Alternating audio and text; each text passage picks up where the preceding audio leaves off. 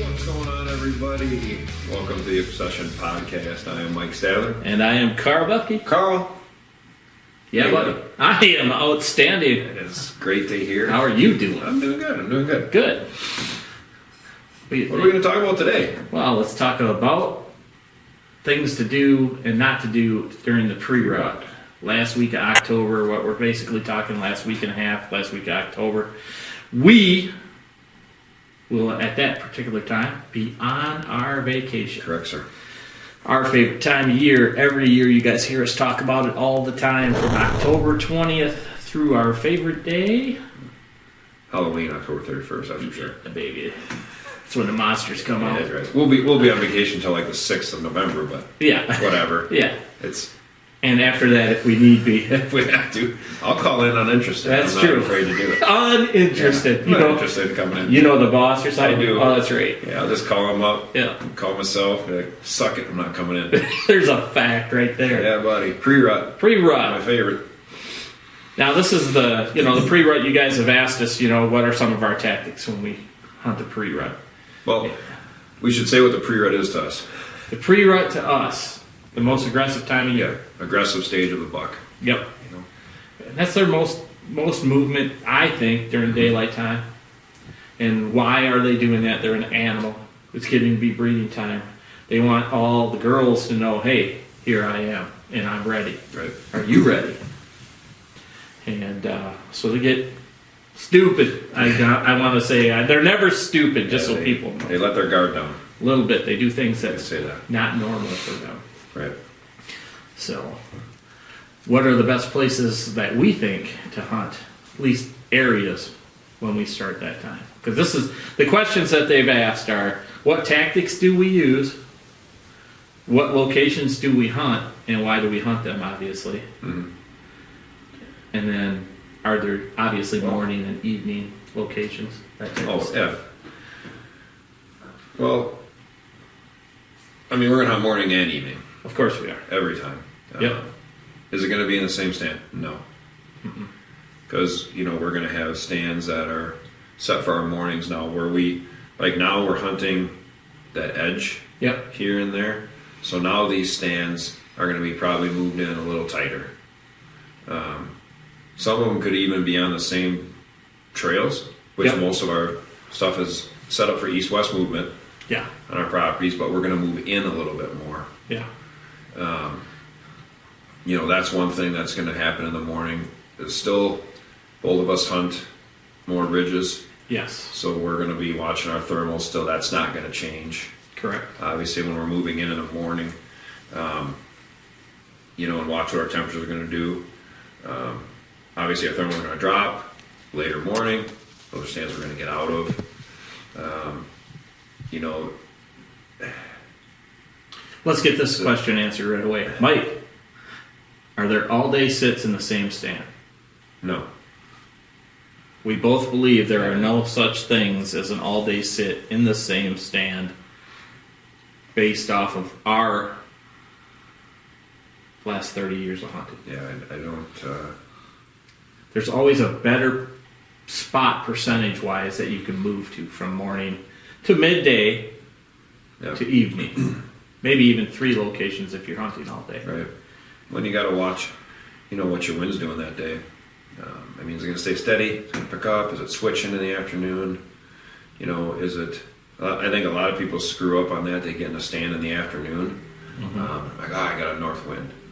Yeah. And in an hour and a half into that, you got a west wind.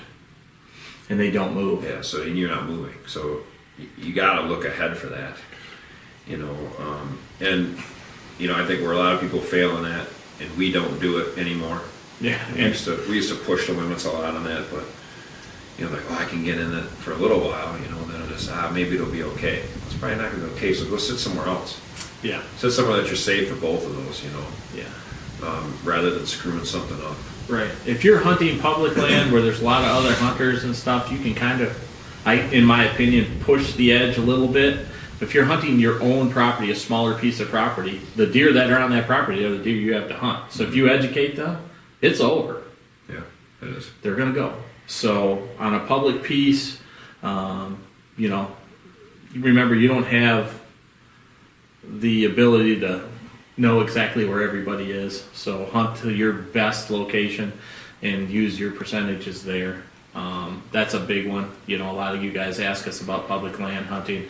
We filmed our TV show Hunting Public Land, and we would push the edges quite a bit and be successful with it. A lot of work. And you guys can shoot big deer on public. We want everybody to know that. But we're talking currently right now, what we're referring to as our own personal property here. And, you know, like Mike said, the morning hunts, we're using our thermals for up. Mid-afternoon is a good transition area. Yeah, position. Near bed. I like to hunt those morning stands too a lot, where I've got a lot of scrapes. Yeah. So if you've got a stand that you can overlook some scrapes, it's kind of usually a good spot to be. Not that they're going to touch them every time. No. But obviously they're using those, and they are set in territory. Yeah. So that can be a factor. I know we both killed deer. Yeah. On scrape lines. Yeah. Well, let's talk a little bit. There is a difference between a scrape line and a rub line, and in my opinion, percentage of which one is higher. I believe that a scrape line percentage chance of shooting a buck is higher than shooting on a rub line. Oh, I agree. Because deer will walk through the woods and randomly rub on trees. Yeah, they don't care. No, if they're just, you know, trying to put places there. A lot of people will tell you, you know, the rub line is consistent to where they're going to bed. It shows line of movement back and forth, or line of movement to food. Well, that's partially true. It's not something that I would bet on to the percentage I would on a scrape line. Yeah, scrape at some point a deer is going to hit it again. And you're going to get does using them too. Does are going to use them. It's their way of marking things. Yeah. You know? Yeah. Obviously you see, you know, we do a lot of mocks. Yeah. So some of those mocks we don't hunt until later. Yep. So no, that's a stand location. We're probably going to be on that mock. All of our mocks are shootable. Yes. All your mocks better be shootable. Yeah, never put up a mock scrape that you're not going to be able to hunt. So I mean, you know, I think I see it more in the morning of them checking those scrapes. It seems like walking that kind of same pattern. Than at night. I think night they're more just looking. Yeah, more. Yeah, well, I think they're marking more in the morning, in my opinion. No, I agree. You'll see, even our cameras show more morning activity on our mock scrapes. Maybe not so much beginning of year, but this time of year, you guys, those mock scrapes and scrape lines are far more productive in the mornings than they are in the afternoons. Yeah. I wouldn't, to be honest, I'm not a huge fan of hunting mock scrapes in the afternoons. No, we usually don't. No. I would hunt a mock near a food area because I know that all the does, as they progress to the food, are going to hit that mock. Think of the mocks as a social area for the deer. Yeah. Any active scrape is a social area for the deer. One in particular spot that we talked about earlier, because of the change on your property this year, you're saying that they're using the lower trail east-west and putting scrapes all along that and hitting our mocks. Yep. And last year we didn't have that. No. Like, you know, just for instance, the trail from the campsite down the pond. Yep. I had camera on that. Yep. I didn't get a deer on it. Nope, I remember. And I shot my deer right below that. Yeah, 20 But now this year they're using that trail back and forth. Right. Stand still in the same spot. Yep. You know, and now that's a stand that will get in. Yeah. Whereas before I'm not getting in that stand. Right. You know, but now you can get in that in the morning. You can hunt that in the morning, or you can hunt in the afternoon. That's a better morning spot. Yeah, 100%. You know, you could hunt it either. Morning's going to be better, again, because our thermals are going. So you're safe, you know. And you can get out when you need to. It's an easy in and it's an easy out, you know. And, you know, those night ones now, in our case, we're going to sit closer on our food, a little tighter to the bed. Yep. You know, with everything being right. Yeah. Because those bucks are going to come out in those plots. Yeah. And why are they coming? They're coming for the does. Yep. So you guys got to figure this time of year, pre-rut stuff, you want to shoot bucks, you hunt the does. Where are the does feeding at night? Where are they bedding during the day? Transition in between that, you know. If you get does in front of you during an evening hunt on a food plot or near a food plot, that's the best bait you could ever have. Because they're going to come and check. Yep. You know, and our tactics too. I mean, this is when we start to call. Yeah. Obviously, and you know, we've talked about this so many times too. Is getting too crazy with the calls. You want to be a little careful of that stuff, and you know, we're not big believers in blind calling. No. You know, you can throw a call out here or there, a grunt, a grunt. A grunt. You know, and people are sitting there and they're grunting. I mean, that deer knows where you are. You know, and if you see a deer and you call to him and he doesn't respond, and you hit it a little louder and you see his ears twitch or move, but he doesn't look at you, you don't have to hit him again. He heard you. He already knows. Yeah. Yeah, and trust me, if he's not looking and coming right now, he's probably going to circle. Oh, yeah. And check it out at some point. But the more you do it, the more they pinpoint you. And if you do it too much, they just realize that you're not a real deer. Yeah. Because deer don't go walking through the woods. Right. Bat. Now they will when they're chasing a doe, but there's a lot more noise going on at that point too. But I mean, even the other day, you had one of your bigger bucks come by, and he grunted a couple times, and he was looking around. You said he nudged a couple. Yeah, does. he nudged a couple does, and they just took off. Yeah, you know, and he knew obviously nothing's going on yet, and he just off he went. Off he went down back into the bottom. Yep. So, and now, you know, you guys, when we get to tactics again too, now towards the end of the month, it's rattling time and decoy time. And decoy setups. Somebody asked me actually the other day, was talking about our decoy setups and how we set up a decoy. And I'll be honest, in the last couple of years, I really haven't used them. Mike's shot more bucks over decoys than I have in the last couple of years. Actually, the last couple of years, we haven't even shot them over decoys. No. But like 4 years, 5 years back, I think you shot 2 or 3 in a row down here. I shot them over a decoy. And that also has come down to the deer, the personality of the deer and stuff. Yeah, I mean, you know, a call or a decoy is like anything else. It's going to work sometimes. Sometimes it's not. Right. You know, I decoy. I don't decoy in the morning. No, I've never decoyed in the morning. So, I mean, if anybody wants to take that tip, I don't do it. I've only decoyed at night sits. And that's when it's worked for me. Mm-hmm. You know, helped Phil set up his decoy last year, and that's how that worked for him. It was a night sit on the buck he killed. Yep. God, he's gorgeous. He will be going to the taxidermist soon. I do want to say I want to thank Big Mike and Carl. You know, I've learned so much with them in the last couple of years. They kind of take me under their wing. I've been hunting for my whole life. But just new tactics. You guys got to listen to their podcast. And that they know what the hell they're talking about. Yep.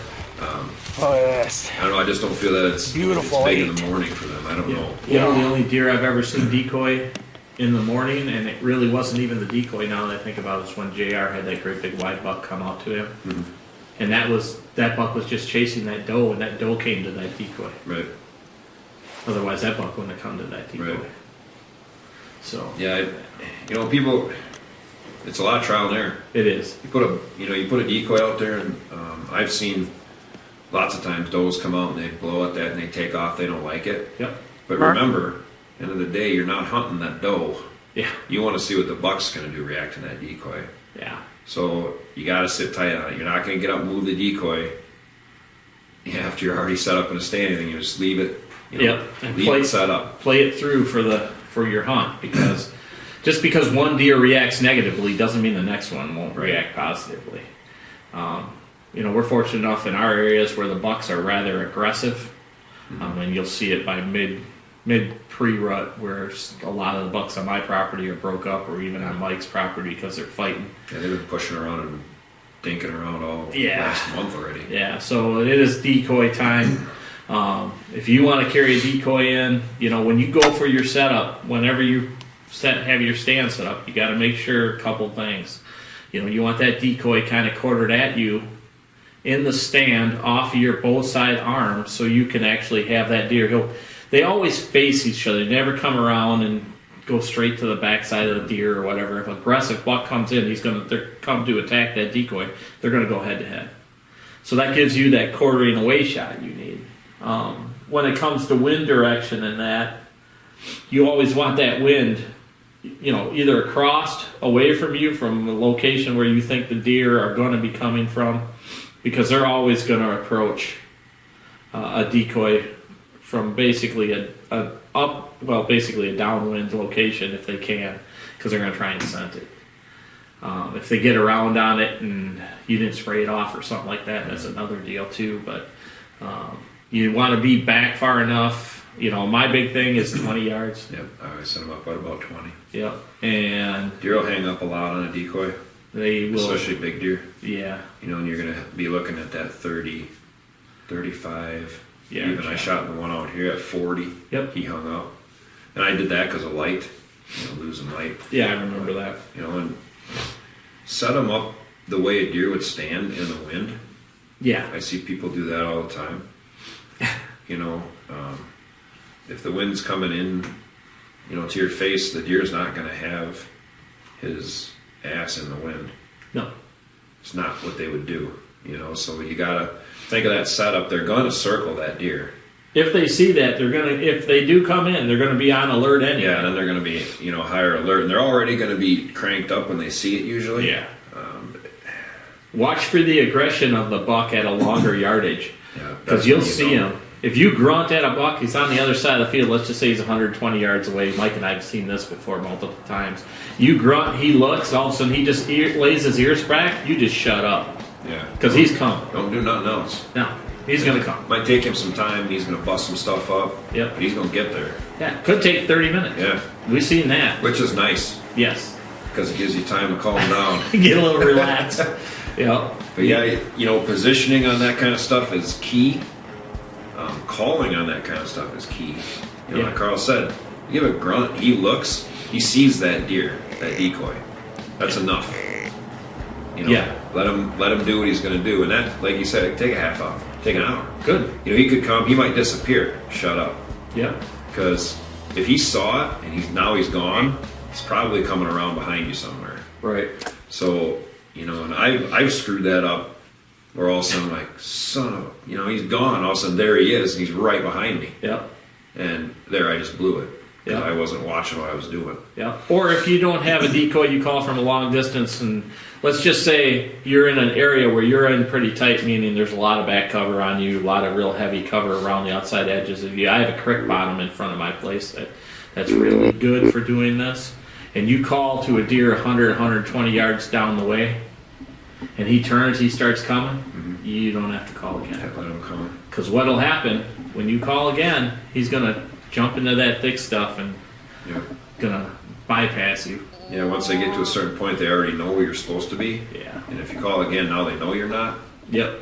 And you can call it a decoy. Yep. But, we like to call, if we don't have a decoy and we like to call somewhere where they have to expose themselves. Yep. And don't call directly at the deer. Yeah, call away from it. Yeah, turn your head, take your grunt, turn your head away. Either way, it doesn't matter. You keep your eye on grunt, and then slowly turn your head back to take a look and see what the deer is doing. But if you grunt directly at him, they are very, very, very good at sound location. Mm-hmm. And they will either decide to come or not come. Come again, it's over. That's a big one. As for rattling, we have blind rattled a couple times. Yep. It's been productive. I'll show you guys a little bit of footage here, but you got to be in the right spot for that activity too. I think with our rattling, which we tell everybody, is we like to be somewhere where deer can't see where you're at. 100%. Thick. If you're in a stand, Carl knows this. I like to have a couple of stands that are right on the edge of what are you doing there. Mm-hmm. But that's a stand where you rattle out of. Yeah. Because you're in there tight. Yep. And they're like, somebody in my bedding? Yeah. And they can't see. They're going to expose themselves. Yeah. And when you're rattling, you got to watch yourself. You got to watch your movement. And when you rattle, you got to really watch. Really pay attention to what's going on. Yeah. And you don't have to do long rattling sequences. No. Don't do what you see on some of these videos. Yeah, beating the hell out of horns or a bag for 10 minutes. Yeah. Just enough. They're gonna you hear that very clearly. Yeah. In a quiet wood setting. Carries. Yeah. So short little, maybe a call Yep. with that, and then just shut up. Yep. And let them come look. And you got to be patient.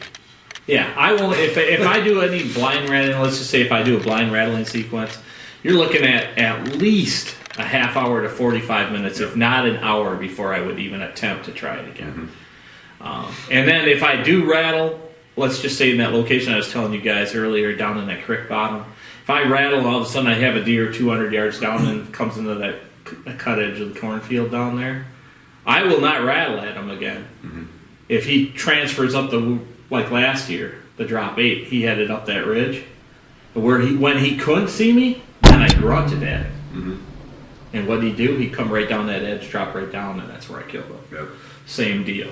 Mike's killed multiple bucks like that. That's actually where I learned that, is when we had this lease years back, we had this one inside corner that was real productive for rattling and calling. And Mike killed, I don't know how many bucks in there, 3 or 4 at least, with that type of setup. And that's a good way to do it. But never, the whole idea is to get their interest peaked and then make them come look for you. It's like hide and seek. Yep. Except this time, when the seeker gets close, you get to kill it. Right. That's kind of how we would go about that. But pre-rut food-wise, currently in southern Wisconsin, we got a lot of acorns. It's a big deal. Yeah, I got a ton of them again. Realize this: acorn is like, it's not like successional growth or anything like that. It's like them when they're in the wintertime, when they're eating twigs and stuff like that. It's hard for their bodies to digest, so they need water. Yep. Water is a good place to be this time of year if you know your deer are feeding on acorns. Yep. But here's the other part. If you got green fields, that's water to deer. So our brassica plots, things like that, if you have brassicas or whatever, not bean fields. Right. Corn will be productive because it's high in carbohydrates. They're trying to add, feed or fat to their bodies and trying to get all that going. But, those are food locations that I can think of during the pre-rut. Right. But, yeah, still remember your entries and your exits, all these stands. Even though they're aggressive, you got to be able to get in and out. Yeah. So, don't think you can get in something in the morning that you shouldn't be in the morning, or vice versa. Yeah. At night. Remember, you're always trying to keep your deer uneducated of you hunting them. If you educate them, I don't care if it's a pre-rut or not, they'll move. Yeah. So, hopefully that answered all the questions. No, it didn't. It didn't. I have questions. I still have questions. Every time I'm there. We appreciate you guys checking us out. We appreciate you guys listening. If you want to listen to the podcast alone, you can check us out at Spotify, Google, iHeart, RSS.com, Amazon. Check out our beautiful, beautiful faces. Right here on YouTube. You want. If you want to subscribe to the channel, hit the Reaper in the lower right-hand corner. Also, check us out on our Instagram. Of course, we're real active on Instagram. You guys are going to see us with all the pictures and stuff that's happening, what we're doing in the woods. Check us out right at Rush Outdoors WI, or check us out at The Obsession Podcast Hunting. There'll also be links to all the podcasts on all of that. Or if you guys want to watch it on YouTube, you'll be able to watch it there on Instagram also. We appreciate each and every one of you. Good luck out there. Good luck. We'll see you next week. Later.